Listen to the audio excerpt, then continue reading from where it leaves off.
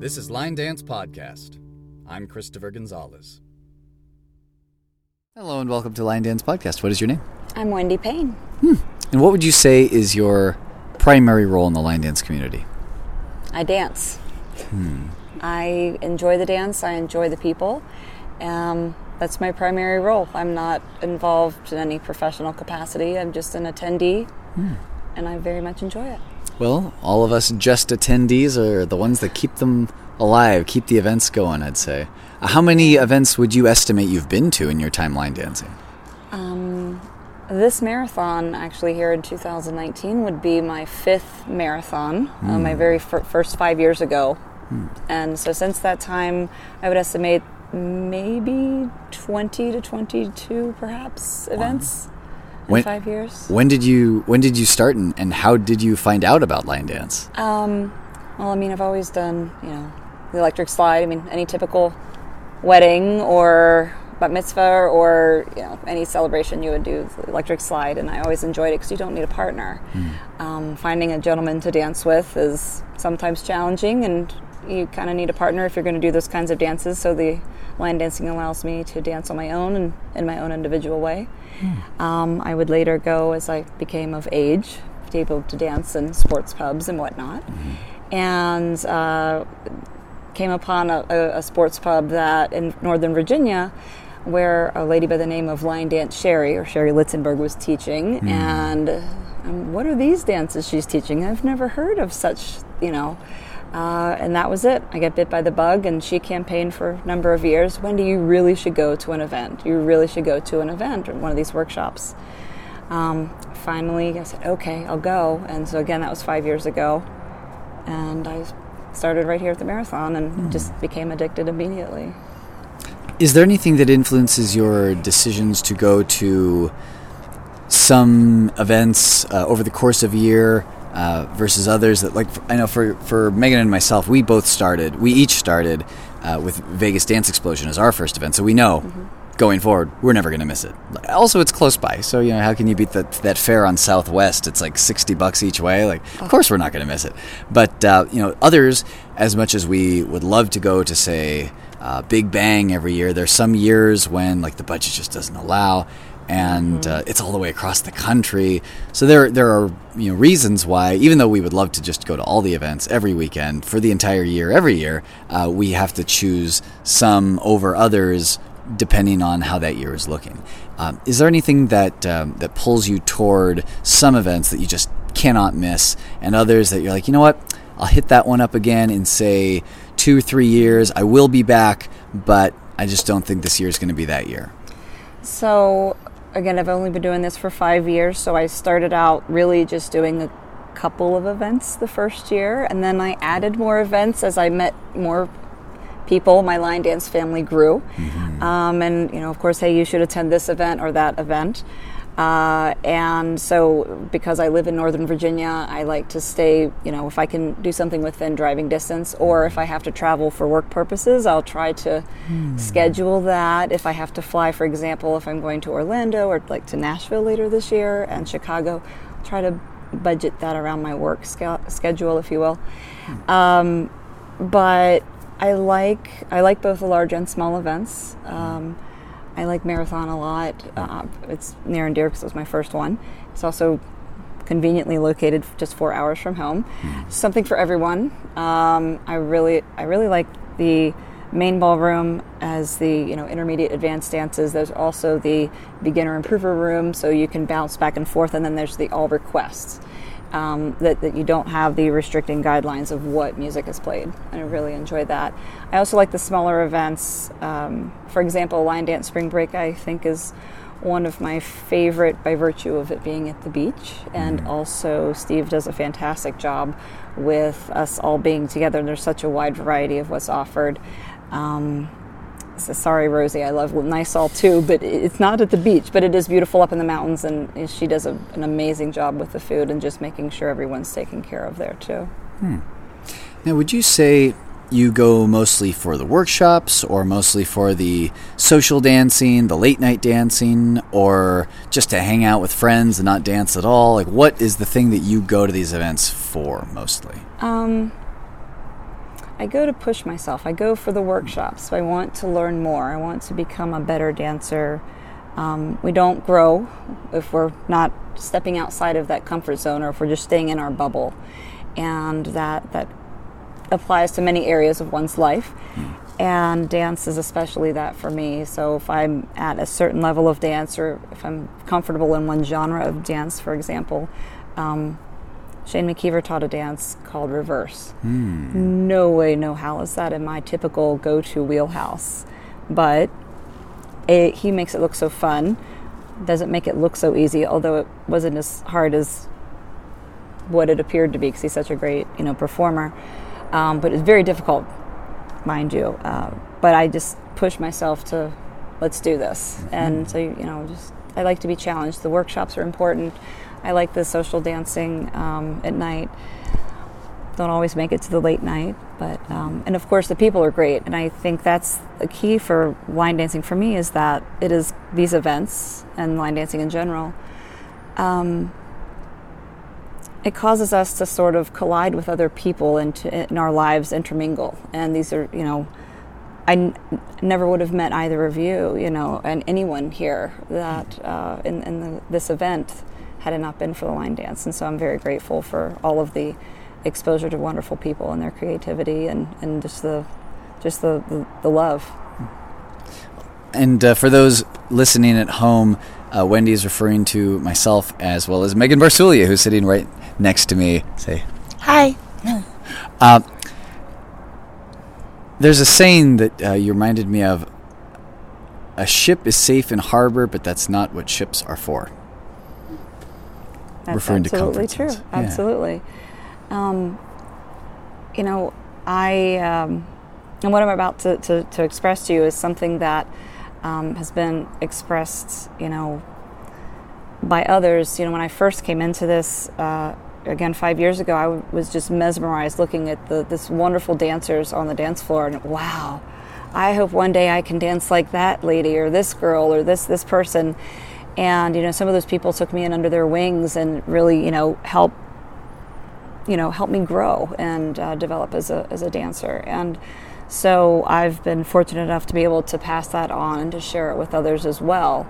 And I jokingly say this is like the largest community of codependency on the dance floor ever, but it's in a healthy way, right? But I just remember, it's just like it was yesterday. Wow, I really want to be able to dance so fluidly and so beautifully, such as this person or that person, and then those people to take me in to help me grow and really push me beyond the limits that I thought I would never get beyond. And now, in turn, I enjoyed doing that for others. So that's why learning the workshops and keeping me, raising the bar so that I can help others. It's fun.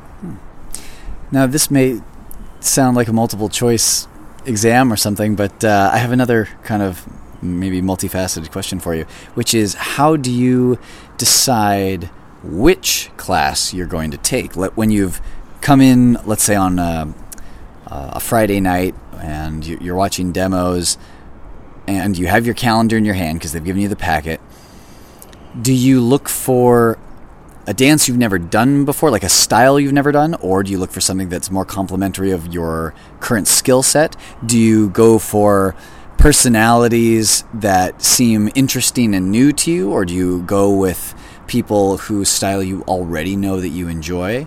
Or do you just look at, I got nothing going on during that hour, I guess I'll just drop in on, this one's closest? I would say no to the last comment. No. If I have nothing to do in an hour, I will assure you I will be napping. Not or putting my feet in an ice bath, not just dropping into a class. I do a little of both. I like to attend some of my sort of go-to. I love the slow, flowy waltz nightclubs. I like those, especially if it's a beautiful song that I love. But I also like the hip hop and the other things as well. It really depends on also when you're looking at the demos. I mean, how fun does it appear to be? There are some people who demonstrate that really sell the dance and better than others, in my opinion. And And then there are those sleeper dances, if you will, like, well, I don't know, I might really like the music and the dance is not selling me, but because I really, really am interested in this track, I'm going to take the class. And then I go into the class and I say, wow, I am so glad I took this dance because I love it. I love it a lot more than I thought I would have, just by watching the demo. So it's a little of both. I try to have variety at the end of the day, but I do try to take something that I feel is a little above my, I don't want to say pay grade, but above my abilities or what my perceived abilities are to be, and try to push myself a little bit. Variety. Are there any events that are on your to attend list that you still haven't quite made it to in the last 5 years? I would say the Nashville experience is the dance experience. I will attend that for the first time ever. So that's in Nashville this year. So I'm looking forward to that. I've not made it to Motor City. I've heard great things about that. I've never made it to Vegas, although that seems so large, might be a little intimidating. We'll see. I just signed up for Ireland for 2020, and I've never been abroad, so I'm super out of my mind excited about that too. So, and I just learned of another one that's in Palm Springs. I had no idea even existed. So I'm learning about there are events all over the place. So they're the ones that I haven't made it to that I would like to. True story. Yeah. So I have a couple quick questions for you. Was there, there's several moments in any weekend event. What would you say is one that you're going to take with you and remember and be able to look back on and be like, I'm so glad I was at that event because of this reason? Oh, wow.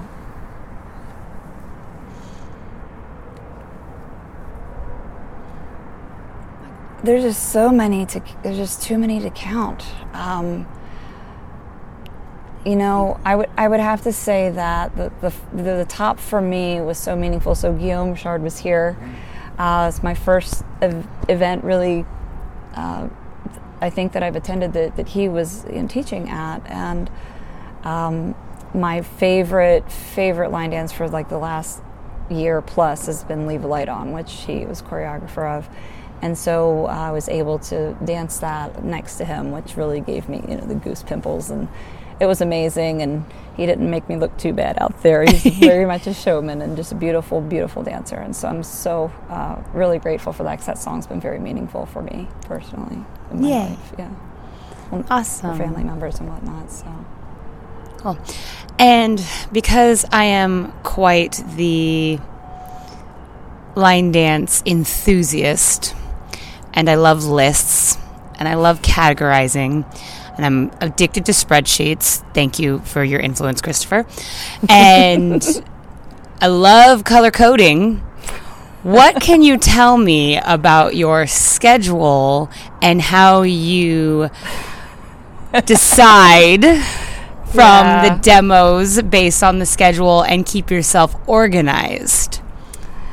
So I might be a little OCD about this. So I am almost stalking the website multiple times a day when we're about 2 weeks out, looking for that schedule so that I can print it out.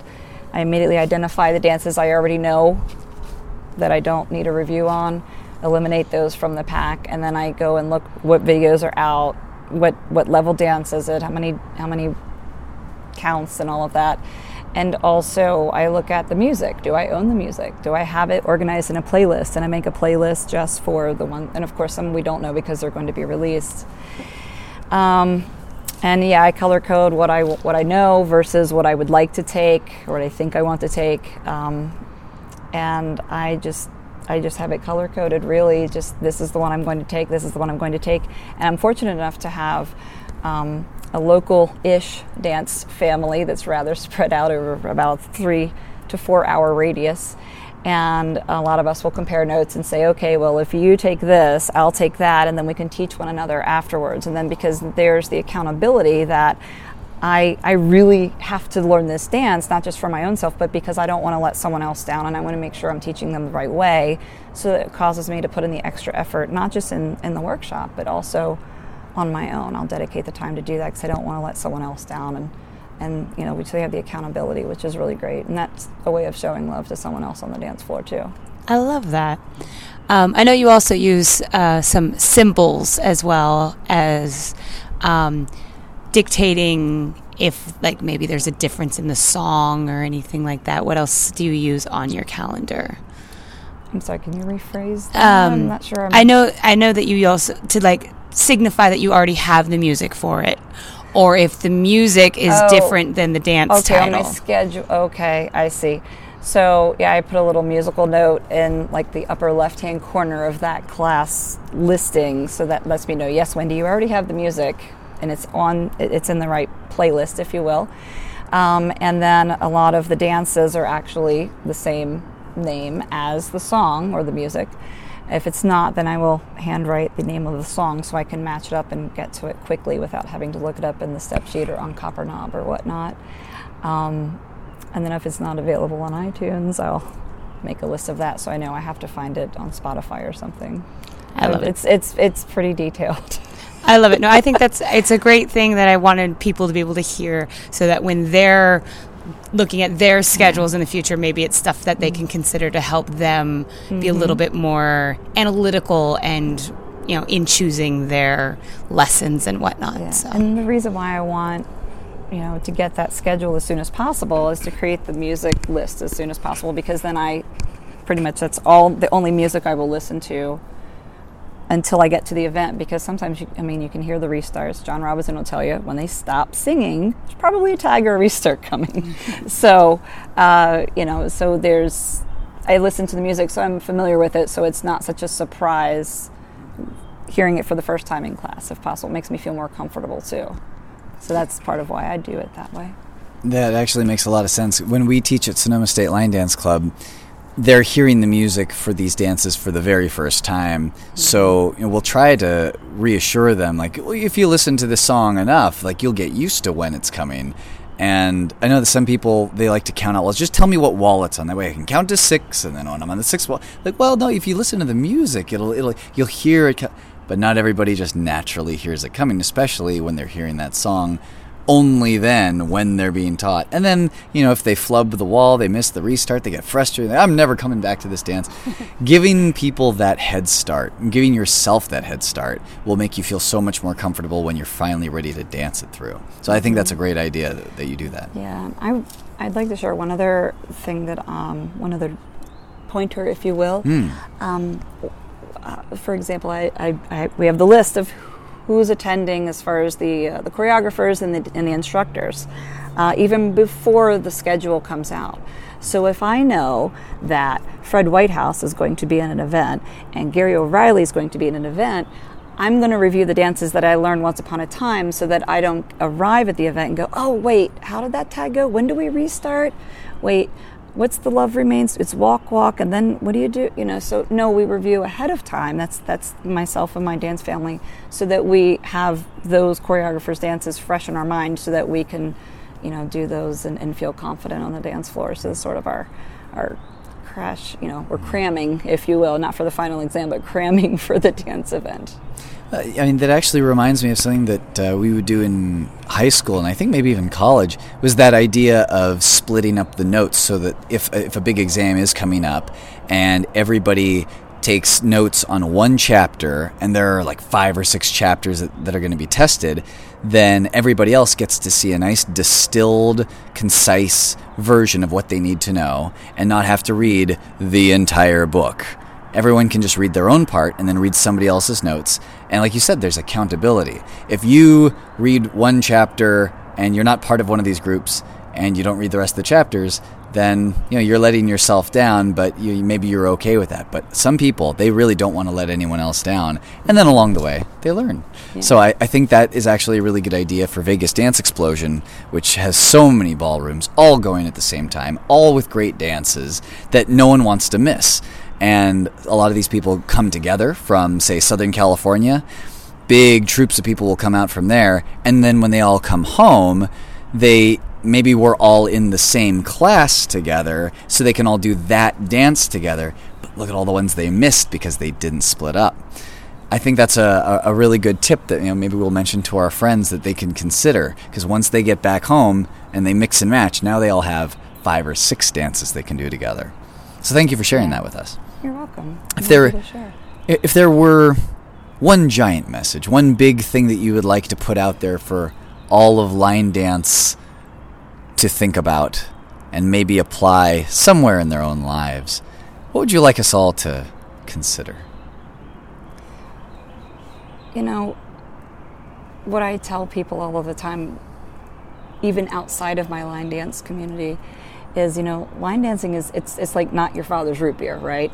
It's not your father's line dancing. It's not line dancing has really evolved. It's not in its own little box. And even though, again, I'm trying to break out of my box and grow, if you will, I think it's open for everyone. It's intergenerational.